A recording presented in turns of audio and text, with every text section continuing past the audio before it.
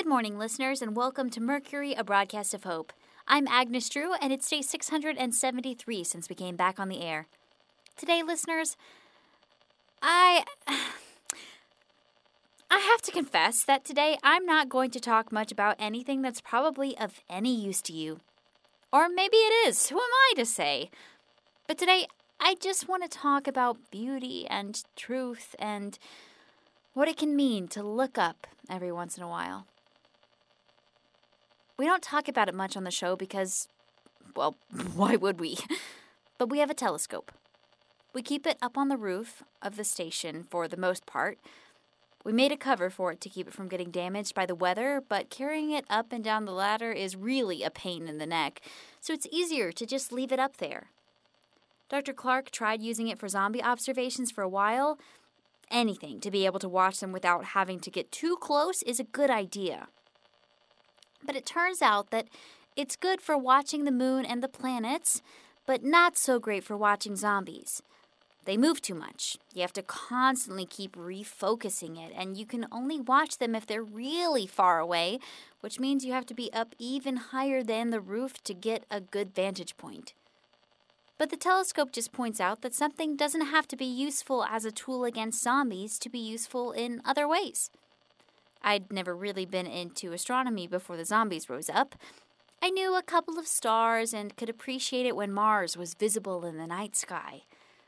I went to an observatory once where they had a real telescope and put my camera up to the eyepiece and snapped a much better picture of Saturn than I'd expected. You could see the rings and everything. But apart from that, space was just this place up there. An abstract concept.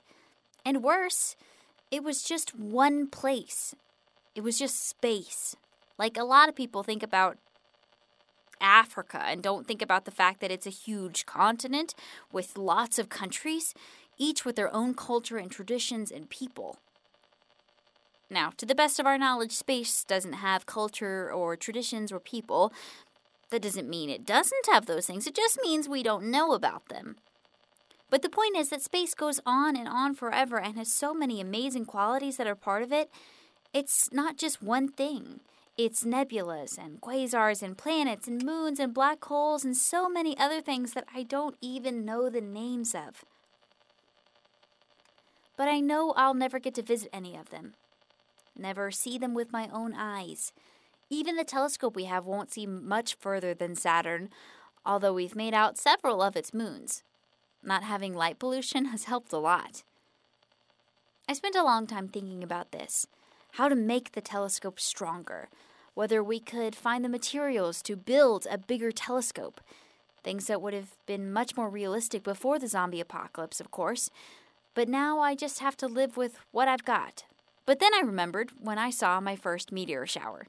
It was months and months ago. Things had started to stabilize again, and we were finally starting to be able to live, not just survive. And I took an evening and just looked up. This was before we even had the telescope. It was just such a relief to be able to relax for a moment. We'd been spending our days looking for food and our nights sleeping, because what else do you do when you can't go out at night because of zombies and you're so tired from just making it from one day to the next? But we'd finally managed to stockpile enough to take some time off, and I climbed up to the roof and laid back and stared up at the night sky. I thought I might fall asleep up there, so I brought a blanket and a pillow, but I was mesmerized by what I was looking at. Sleep was the farthest thing from my mind. And then I saw it, a shooting star, and then another, and another. I made so many wishes that night, and so months and months later, when I was trying to find a book on how to build a better telescope and was finding out that there wasn't really any good way to do it with the materials we have on hand these days, I remembered that night. And I remembered that I didn't have to look into faraway places to see magic in the world. It was right there. So many times we find ourselves thinking about something that isn't here yet, or that we can't see. The outer planets, the days the zombies are gone. even something as close as tomorrow that just feels far away. We get so hung up on those things that we forget that the here and now has just as much to offer. That today is yesterday's tomorrow, and that we need to value what we have just as much as what we want to have later. You can rob yourself of a lot of life just by waiting for whatever comes next, instead of experiencing and appreciating what you've got. Anyway, that was just my own personal epiphany. Maybe it helped you, and I hope it did. If not, well, that's the big advantage of the daily broadcast. Maybe something that speaks to you more will be here tomorrow. For Mercury, a broadcast of hope, this has been Agnes Drew. Take care of each other.